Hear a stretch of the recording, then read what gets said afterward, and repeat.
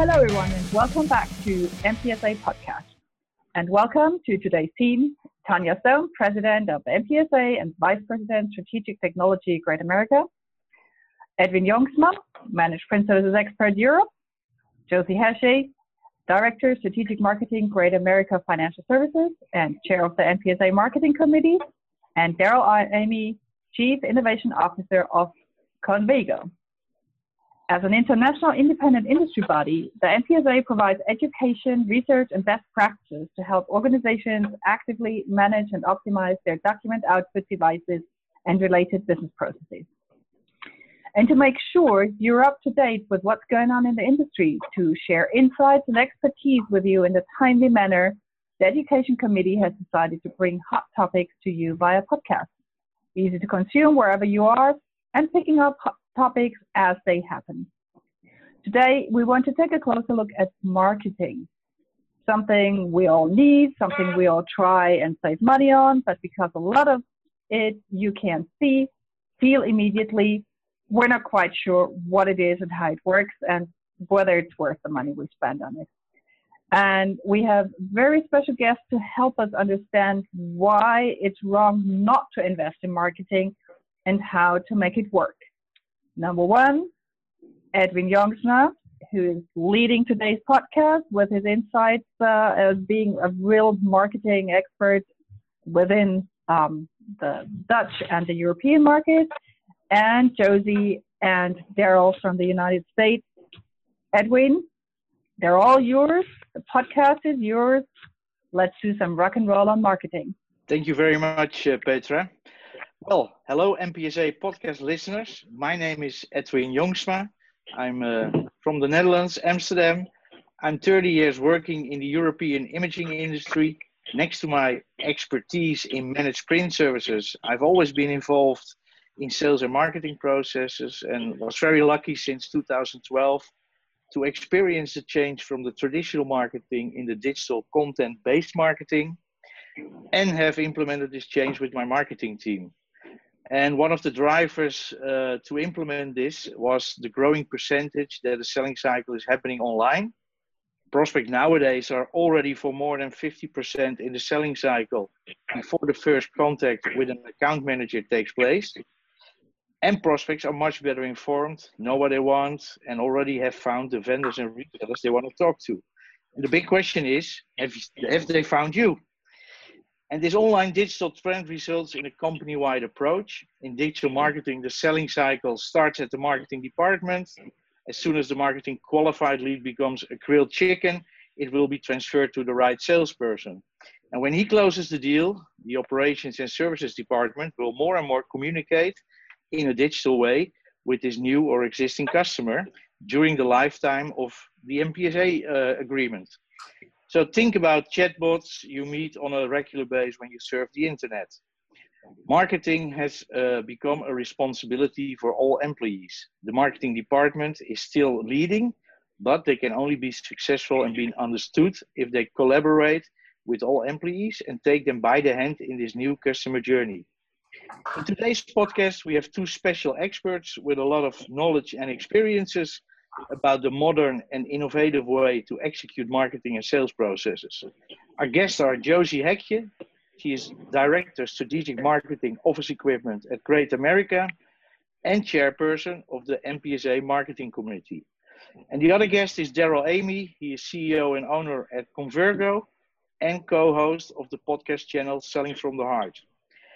Josie and Daryl will introduce themselves to you.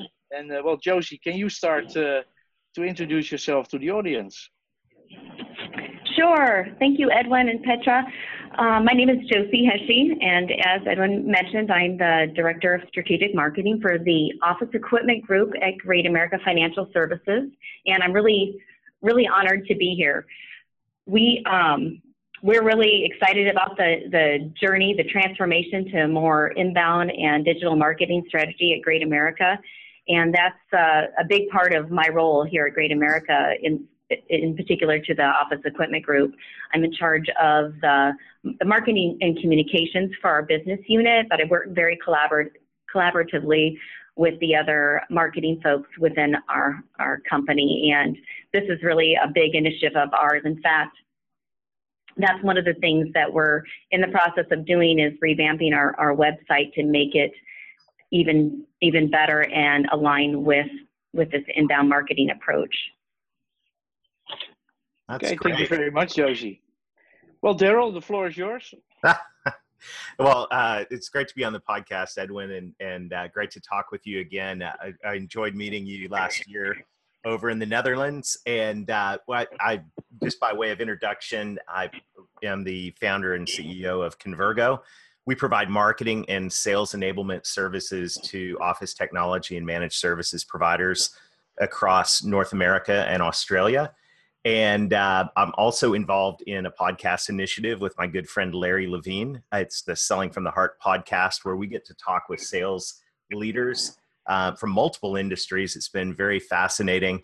And most recently, and a lot of what's spurred the conversation that we're going to have today is the book that I'm working on this summer called Revenue Growth Engine, which is a step-by-step strategy to help companies align sales and marketing to drive revenue results. So I'm glad to be here, Edwin, and I'm really looking forward to our conversation today. Great. Well, thanks both of you for your perfect introduction. And well, let's start the real podcast and the questions and discussion. So the first question I have is for both of you. And what are, in your opinion, the marketing trends, and how does these trends influence the way you have executed marketing within your company? Josie, can you start with this question? Absolutely. But first, I want to know why I didn't get the invitation to the Netherlands to meet with you two. Next time. I was like, what? No. Seriously, the trends question's a good one. However, I would say that the thing I'd like to talk about should not be looked at as a trend, but rather a shift. And so we've all probably heard the statistic that buyers are 70% complete with the buying process by the time they contact a sales rep at your organization. And that's the trend, or rather shift, that we're seeing as the most important one to pay attention to right now. And it's kind of been that way for a few years, but I think perhaps we're just all really embracing it now and taking it seriously. I know that I have seen this statistic and this conversation come up more often in the last couple of years in the office equipment industry than ever. It feels good that marketing is being seen as a true important component of a dealer's future success. To kind of add on to that, in the last couple of years, a lot of people in our company have read the book by Marcus Sheridan, They Ask, You Answer, which is really, this whole concept is the baseline for that particular book. And he tells some stories about how this has worked for his companies and for companies he's worked with.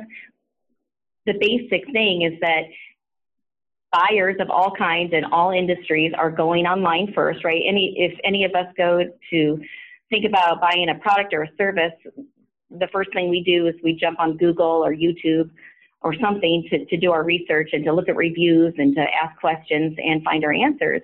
And of course, as businesses, we want to be the ones that are found. We want to be providing that information and creating and developing that trust with the buyer, right?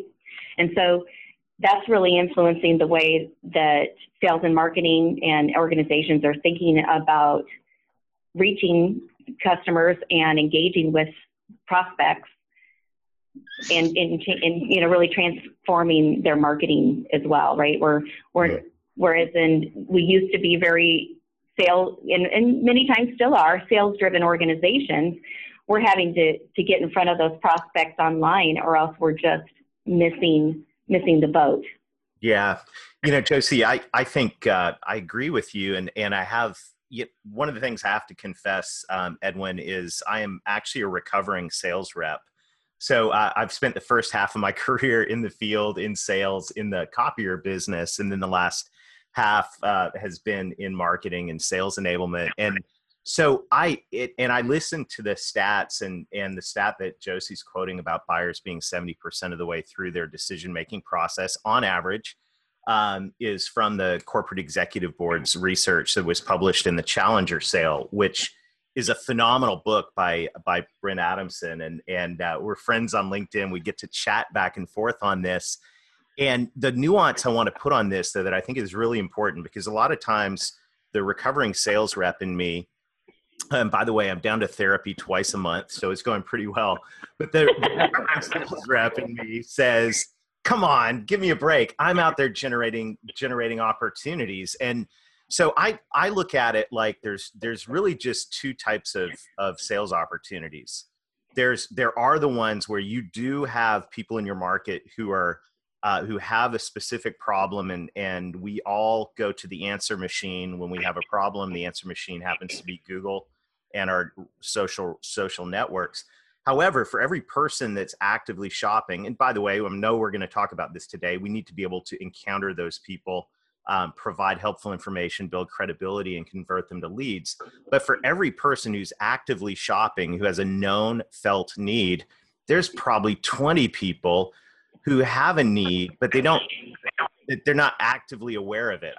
In his book, The New Solution Selling, Keith calls this a latent need. And managed print is a perfect example, I think, of a latent need. You know, we all know that there's a handful of people that are online searching for information about managed print services. And quite frankly, it's not that many. And the ones that are probably ones that have already talked to a sales rep who took that latent need and turned it into a felt need. But for the vast majority of prospects out there in the managed print services world, they have a need. We all know that. They have a mess when it comes to their printer fleets. It's redundant and costing and not managed, et cetera. And it's the job of the sales rep to go and interrupt those people with a compelling value proposition that turns that latent need into a felt need. So this is a challenge in marketing, and this is the nuance I want to bring to the conversation is, yes, we do need to get found online, but at the same time, it's as important, in some ways more important, that we enable our sales team with the right strategy, information, and tools to be able to also interrupt people with helpful ideas that can create opportunities in more of the quote unquote traditional or sales way. Josie, what do you think about that? I told you we were going to have some fun right off the top. That's right. Well, I'd love to create some drama and disagree, but unfortunately, I completely agree, and I think your point makes the point about, sales and marketing alignment, which I know we're going to talk about today, but that's why it's so important. The shift that we've been talking about has created the importance of sales and marketing working closely together so that, we can provide that sales enablement. And if there's, content that the sales team needs to help disrupt or interrupt, the marketing team can help, right? And we can work together to answer those questions or create the material or, whatever it might be that helps the sales team win. Yeah. And what's interesting is the most of the same things that drive and support that online marketing for the buyer who is online searching, most of those same things can also be used to support the sales process, because we know that obviously once someone goes into the sales process, and I've seen this happen where you're literally sitting across the desk from somebody, and while the sales rep is talking to them, they're actually Googling what the sales rep's talking about. So all of this is so integrated. I think the overall trend, Edwin, that I'm seeing is just like Josie was saying, it's this convergence of sales and marketing. And, it was what, Josie, 5 years ago, we were sitting in a Starbucks in a hotel in Las Vegas. And we coined the term smarketing. We're so ahead of our time. we were so ahead of our time. There's this convergence of sales and marketing, and I think it's because of these two different types of demand. I mean, we do have to satisfy the demand of someone looking online, but we also have to fuel that sales team that's tasked with going out and driving relationships and creating opportunities. This might be a good time to talk a little bit about that assignment selling. You know, one of the, I know we're going to talk about video at some point today, but one of the things that we're looking at doing, and we're right in the throes of it, is creating a video that is called the 80% video that answers, you know, 8 out of 10 times your prospects are asking the same questions over and over again. Mm-hmm. Right? They're all asking the same things. And so if that's the case, you can kind of shorten the sales cycle a little bit and help move things along by if your salesperson can just provide a video and be like, hey, before we talk next week, mm-hmm. would you please watch this, you know, short video? I think it'll help us both, you know, kind of get on the same page and make our meeting next week more effective. Right? And in that video, you can just sort of vanguard all the questions that you know that are going to come up anyway.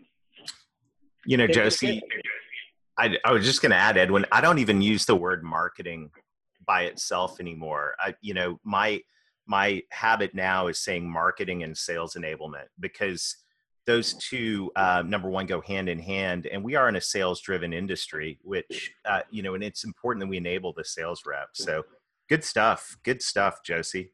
Edwin?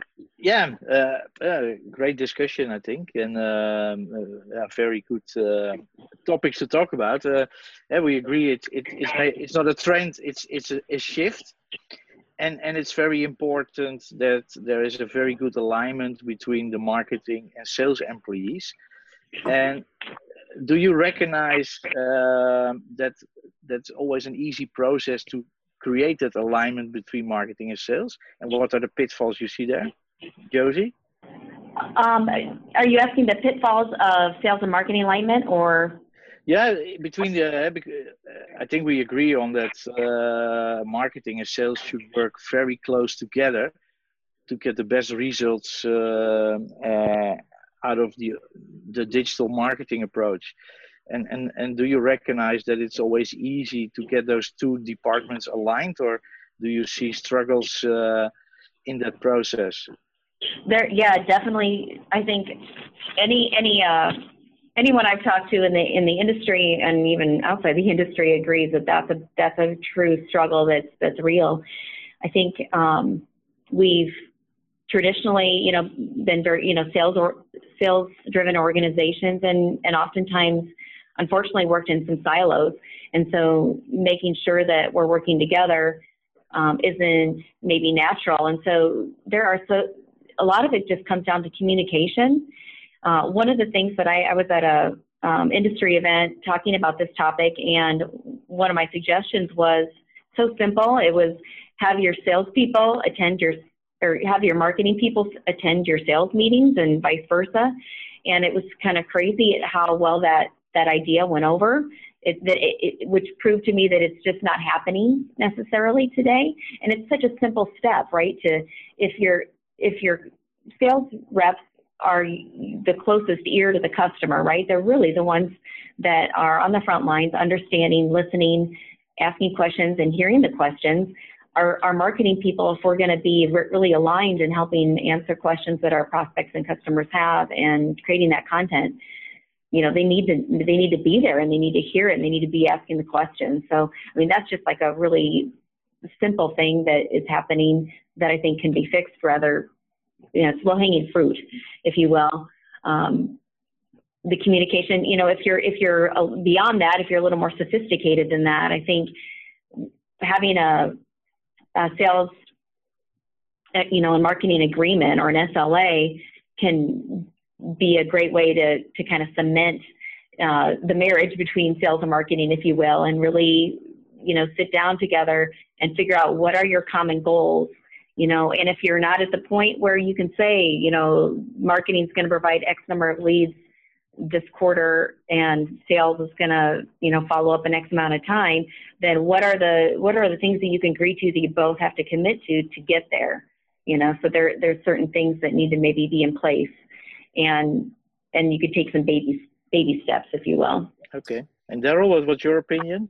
I think the day of having different departments for sales and marketing is over. I mean, if you think about, the pre-digital world, and it is kind of funny that, we talk about digital marketing like it's a new thing when the internet just celebrated its 30th anniversary, right? But if you look, back in the old days, marketing was people smoking cigars, drinking martinis, deciding on television ads and billboards and rebranding. And now marketing. Those were the days. Those were the good old days, right, Josie? I miss them. But now marketing is it and sales alignment are so integrated into every aspect of the buyer's experience and the client or customer's experience that, for us to talk about marketing and sales as different teams or departments or silos is, in my opinion, almost ridiculous. I wrote a blog article about how we need to eradicate VPs of marketing and VPs of sales and just have chief revenue officers, because the end result of all of this, whatever we're talking about related to marketing and sales enablement, the end result is driving revenue. And now that, as we've talked about so far, the marketing message is so intertwined throughout the entire buyer's journey, and quite frankly, throughout the entire customer's experience as well. It's kind of, to have any kind of silo between sales and marketing anymore is just completely counterproductive. So practically, what does that mean? Share the same office. Marketing people, if you're working for marketing and want alignment, go out in the field with the sales team, talk to customers, interview customers, write case studies, get really hands-on with all of that. And like Josie said, go to the meetings and if you're leading a company, do everything you can to break down this silo between your marketing team and your sales team, because we need to get everybody nowadays running in the same direction towards driving revenue growth. Yeah, I think that's an interesting thing you mentioned, driving revenue growth. How important is it to measure all your activities if they bring that revenue growth, and how can dealers measure this? What's your opinion, Daryl? Well, so I like talking about revenue growth because it is the end result of marketing and sales, right? I mean, everything's aimed at that, and there are only two ways to grow revenue. If you boil it all down, there's only two ways to grow revenue in a company. Number one, you've got to get more customers. So, and when we think of revenue growth, especially with our sales hat on, that's what we think a lot of is how do we get more customers? The second way to drive revenue growth is to get more dollars per customer. So when we're engaging with a client to do a revenue growth strategy, the ultimate metric is how many customers do you have and what's your average revenue per customer? Interestingly, and if you want to play with some math on this, if you add 15% to your total number of customers and 15% to your average revenue per customer consistently over 2.5 years, you'll actually double the revenue in your business. And so the interesting thing is you look at that, let's say you're a copier dealer listening to this podcast. When we think of revenue growth, we think of go get me some net new business, net new logos, bring them in, of course. But look at the customer base itself and go, wow, if I can raise my average revenue per customer by, X%, I'm going to also realize a lot of revenue growth. And obviously that's cross-selling managed print services, managed IT solutions, et cetera. And so the metric on this begins with those two simple numbers. How many customers do we have? And what's our average revenue per customer? Now, when you start peeling back to the leading indicators, I could probably spend the rest of the podcast talking about the leading indicators to measure on net new business and cross-selling. But we do that the next time, Daryl. Yeah, we'll do that next time. But those, that's whatever it is. Because here's the problem, Edwin, and Josie, you may agree with this. The marketing world's got almost too much data. I mean, I can open up Google Analytics and I can show you so many layers of data that your mind will explode or you'll fall asleep. And so, and you take that across all these different platforms. The real question though is, in our company at Convergo, we run a model called the Entrepreneur's Operating System. It's based on the Traction methodology by Gino Wickman, which absolutely love. And so he challenged us, all of us, in that to pick a handful of leading indicators that are going to drive toward your ultimate goal, more customers and more revenue per customer. Pick those leading indicators and just stick with those. And so the short answer to the question on how you measure this is you measure it by end results, and you pick a handful of leading indicators, whatever they are, and you stick with those over a period of time, and you measure improvement on it. But Josie, what do you think? I think you're spot on. Obviously it goes back to the whole, revenue generation team. We're all interested in growing the number of customers and that average dollar per customer. From a, that leading indicator perspective, some of the things that we're looking at is, through Google Analytics, what's the top, way we're getting that organic traffic, and what does that organic traffic look like? Are we increasing it? And then, how many new users are we getting? And then how much time are they spending on our website? So are we still providing that relevant content to them? And then the other thing that happens, sometimes you provide that good content that gets them to your website, but then are you converting them? So, do you have enough call to action and lead magnets to be able to find out who they are and start nurturing them and getting them in that funnel?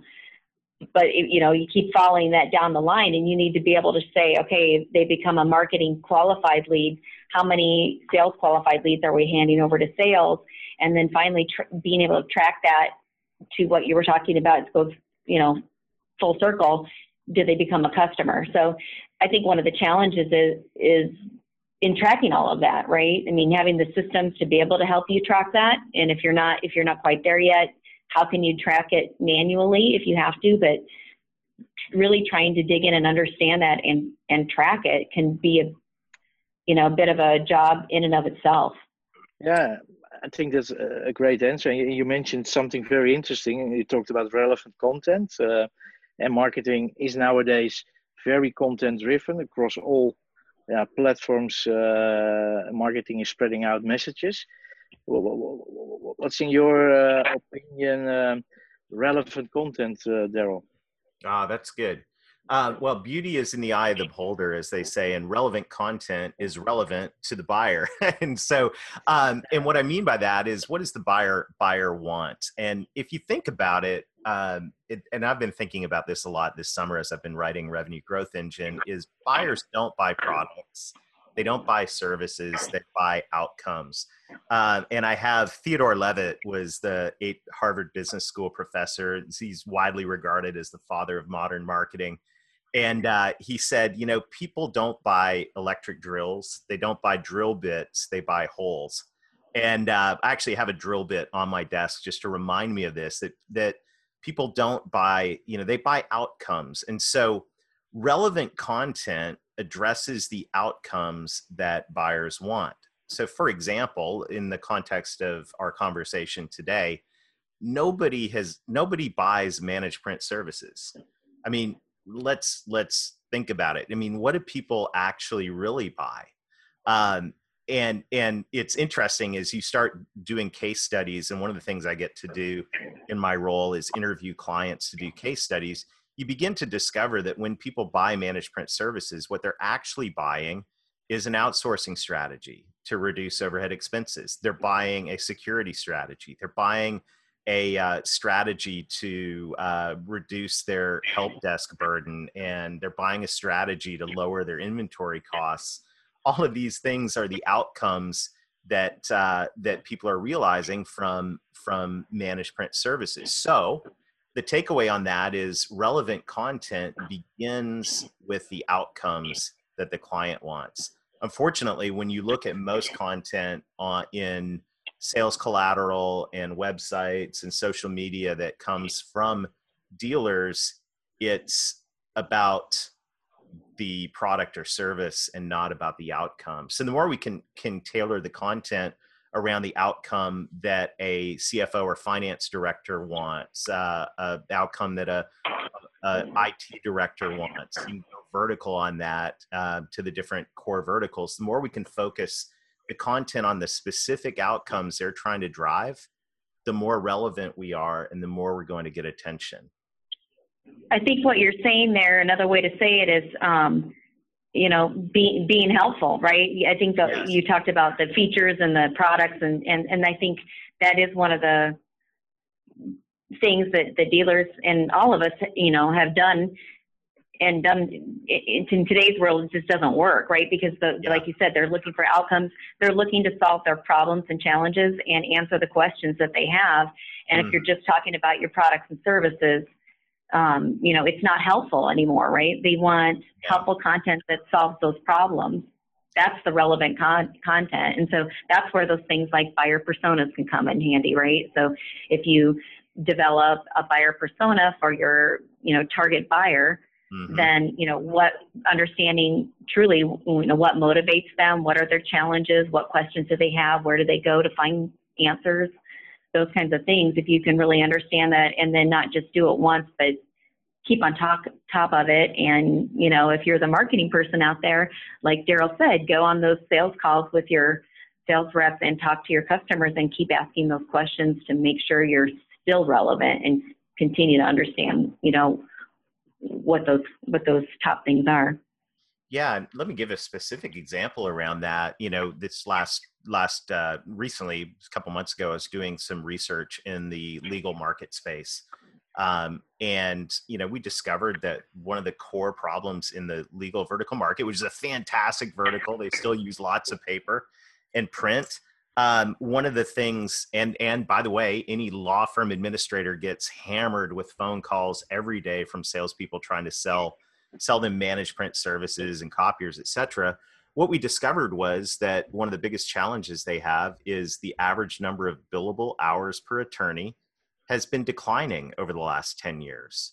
And so one of the biggest, that they have got a huge challenge in improving the billable hours per attorney. Now, of course, if you look at managed print services and workflow solutions, there's all kinds of ways that we could apply technology to improve the number of billable hours per attorney. So therefore, from a marketing perspective, we start creating content and special reports that talk about how to improve billable hours per attorney.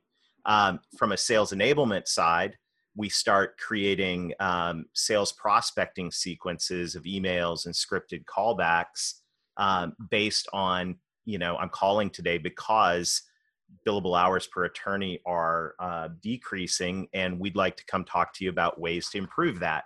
That's going to get a much higher response rate than just saying, I'm calling to talk to you about your copiers and printers.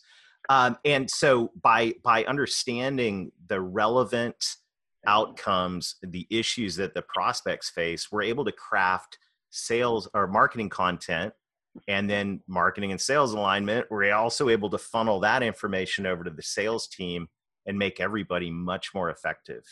And we're seeing this work, and that's what's really exciting. This content question is really, really important, Edwin.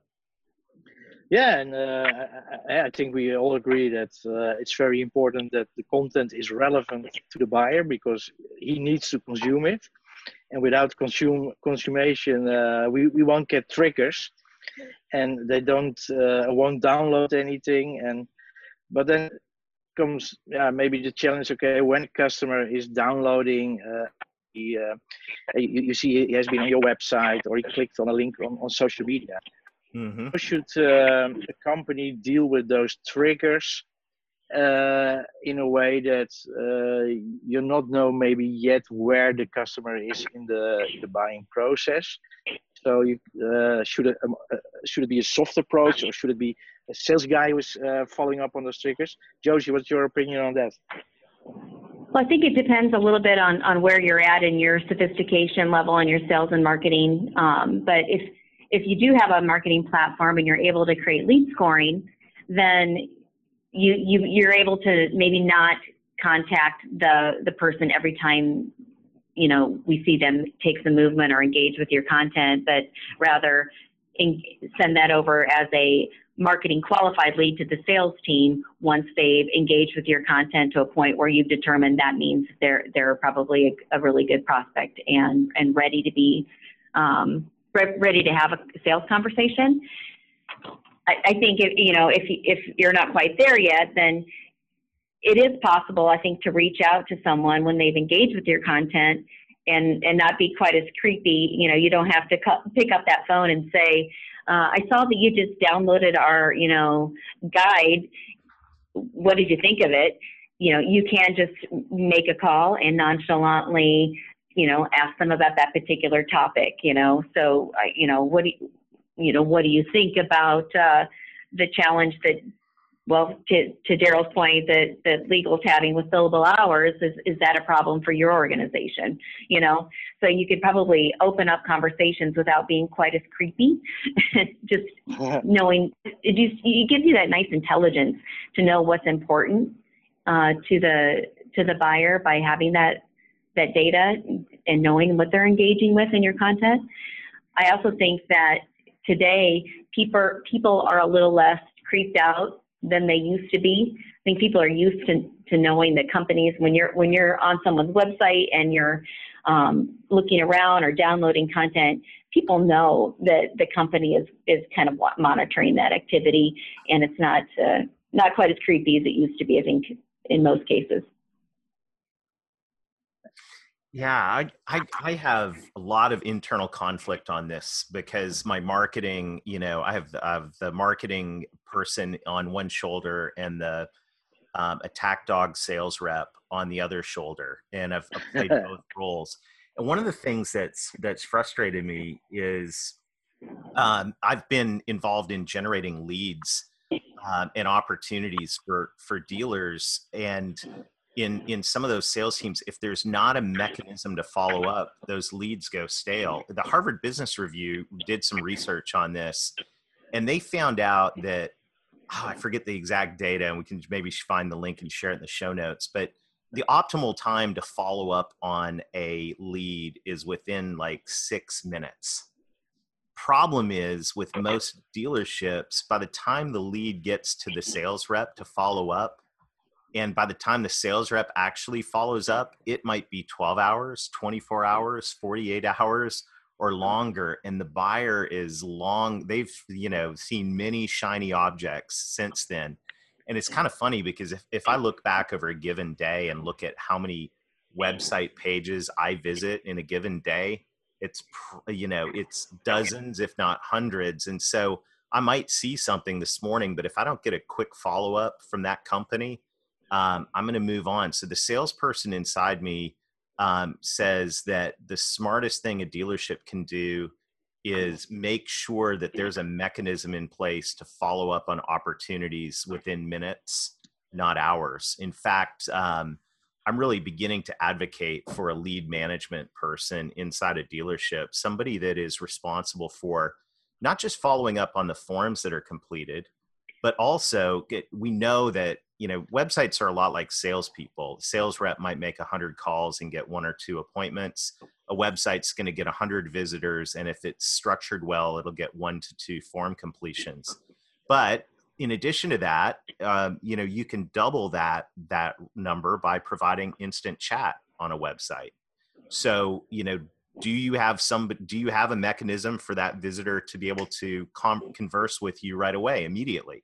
The research overwhelmingly shows that buyers love instant chat. They can get answers to questions while multitasking. I like that.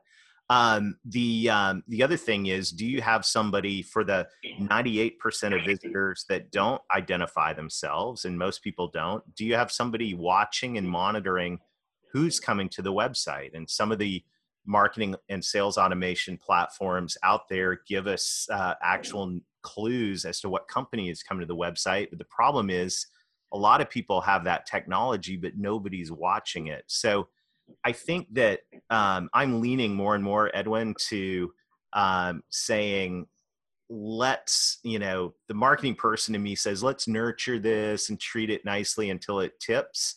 The salesperson in me is saying, you know what, sales cycles on this stuff, especially hardware, are quick. Somebody doesn't come to a website looking for information on a printer or copier unless they're in the market. So for me to say I'm going to nurture that for 2 or 3 weeks is, somewhat counterproductive. Let's jump on it. If I offend a few people along the way, we'll train the lead managers to handle those things politely and appropriately, but let's not let these things go stale. So I don't know, a little counterpoint, Josie, but what do you think? Yeah, I may disagree here a little bit, Daryl. Enter the drama. No. So I think we all agree that we need a sort of marketing person who is understanding both the sales and the marketing process, can start with a sort of soft approach, and based on how the conversation with the customer is flowing, moving maybe to the more sales approach to get an appointment or to get a follow-up, and also maybe can do some interviewing about what the customer thinks about the content he consumed to learn from that. Is that where we can all agree on? I think we can agree on that, and I will also agree with when you said that you mentioned that Harvard Business Review on the optimal time for follow-up. Completely agree with that, but I think we're talking about a couple different things. Not all leads are created equal. If a lead goes to your website and fills out a form and says contact me, you had better follow up with them. If you can do it in 5 or 6 minutes, that's amazing, and it should be done. But for sure within an hour or something, right? Because they've raised their hand, they said I'm interested, and they're not just gonna wait around and be like, oh wow, it's been a while since I contacted that company. I wonder if they're gonna follow up with me. They're just gonna go find another solution, right? They're gonna find somebody who has really great customer service and is interested in helping them, and so I do agree with that. But I'm just saying, some of the leads. I think it helps with prioritization of time for the salespeople. If you got a big market and a lot of leads in different stages of development, I would say, then having that nurturing going on in the background and kind of measuring that engagement can really help the sales team focus their time wisely and really start engaging with the marketing qualified leads that are just, been determined more likely to be a good customer fit. Yeah, I think I do agree with that. And I think one of the things that would add to that as well, that really challenge sales managers on, is we need to train our salespeople how to respond to online leads. And, whether that becomes a lead manager person, and I kind of took that cue from other industries, even like a car dealership that have internet salespeople that know how to reply to online leads. If it's that person, or whether it goes out to your general field sales team, the sales reps need some education on how to understand where a lead is in the buying process and reply appropriately. Because I think, to the point of that person that's downloaded the special report on how to improve billable hours per attorney is not necessarily saying they want to buy a new fleet of copiers next week. What they're saying is, I'd like to have a conversation. I'm interested in this topic. So a smart sales rep is going to engage around that topic, not, hey, what's your cost per page? So it's good. And I think that lead nurturing, regardless, needs to happen in the background, because even if you have a more aggressive stance in terms of when sale and how salespeople reach out to those people, the reality is not all of those phone calls are going to get taken or emails replied to. So let's also, it's both and, I think, do everything possible to nurture that lead. Yeah, guys, I think we can talk for days on this topic and subject. And let's come to the final question for the listeners. I think those dealers or vendors out there not involved yet in a digital marketing strategy should now be aware of the importance of digital marketing. Mm-hmm. And maybe want to start tomorrow. And what do you recommend they do to start the implementation process? Yeah, I would recommend. I recommend that you start with a strategy. And the thing about digital marketing, when you say digital marketing, people start thinking of websites, or they start thinking of social media, or they start thinking of email marketing, or they start thinking of marketing automation platforms like SharpSpring or HubSpot and Marketo and all of that. And those are all tools. They're all tactics. They're all necessary components of a digital marketing strategy. And so that strategy begins simply with what's our growth goal?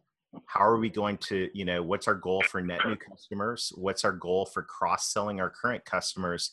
And then thinking strategically about where's the low-hanging fruit? Where are the opportunities for us to be able to empower our sales team to be able to drive towards those goals? And so, Edwin, I've spent the last 16 years working with primarily copier dealers and also IT companies, helping them grow. And I would say the biggest challenge is that most people start by saying, oh, we got to rebuild our website. Well, maybe, or we got to get involved in social media, or we need to install a marketing automation system. Maybe, but first, I challenge you to begin with saying, where do we want this company to go revenue-wise? And then thinking strategically about how we can build a plan to integrate sales and marketing to get there. And that, when I watch companies approach things that way, that's what ends up creating and empowering sustainable growth. Josie, what's your opinion on how to start? I think that was an incredible answer, Daryl. Nice work on that, because I couldn't agree more. The only thing I would add to that is that spending time on a strategy is so worthwhile, and coming up with some strategic initiatives, and maybe no more than 3 that you want to really focus on to be able to get to those goals is really important. And then, if you're a smaller dealership, it might be that you do need to partner with someone. And I can say that because we don't even have, a marketing agency service that we provide at this time at Great America. But, companies like Daryl's or, Clover Amplify or Into Communications, Evolved Office, there's quite a few of them in our industry alone that can help. And then, obviously every market probably has a number of agencies in their own local markets that can help them execute on their strategic plan. But getting that strategy set in place to make sure you have somewhere you want to go and can measure against it is the best place to start. Yeah, I think that's a very good final recommendation, maybe especially for smaller dealers to see if there's a partner in your neighborhood who can help you with the strategy and the implementation. Well, I thank you both very much, Josie and Daryl, for joining this podcast with your expertise and tips and tricks. And I'm sure a lot of listeners will enjoy it as well. And for those listeners who are not a member yet of the MPSA, go to the website of the MPSA and become a member so you can consume a lot of more content which can be relevant for you in the future. And I thank you again, Daryl and Josie, for this great podcast.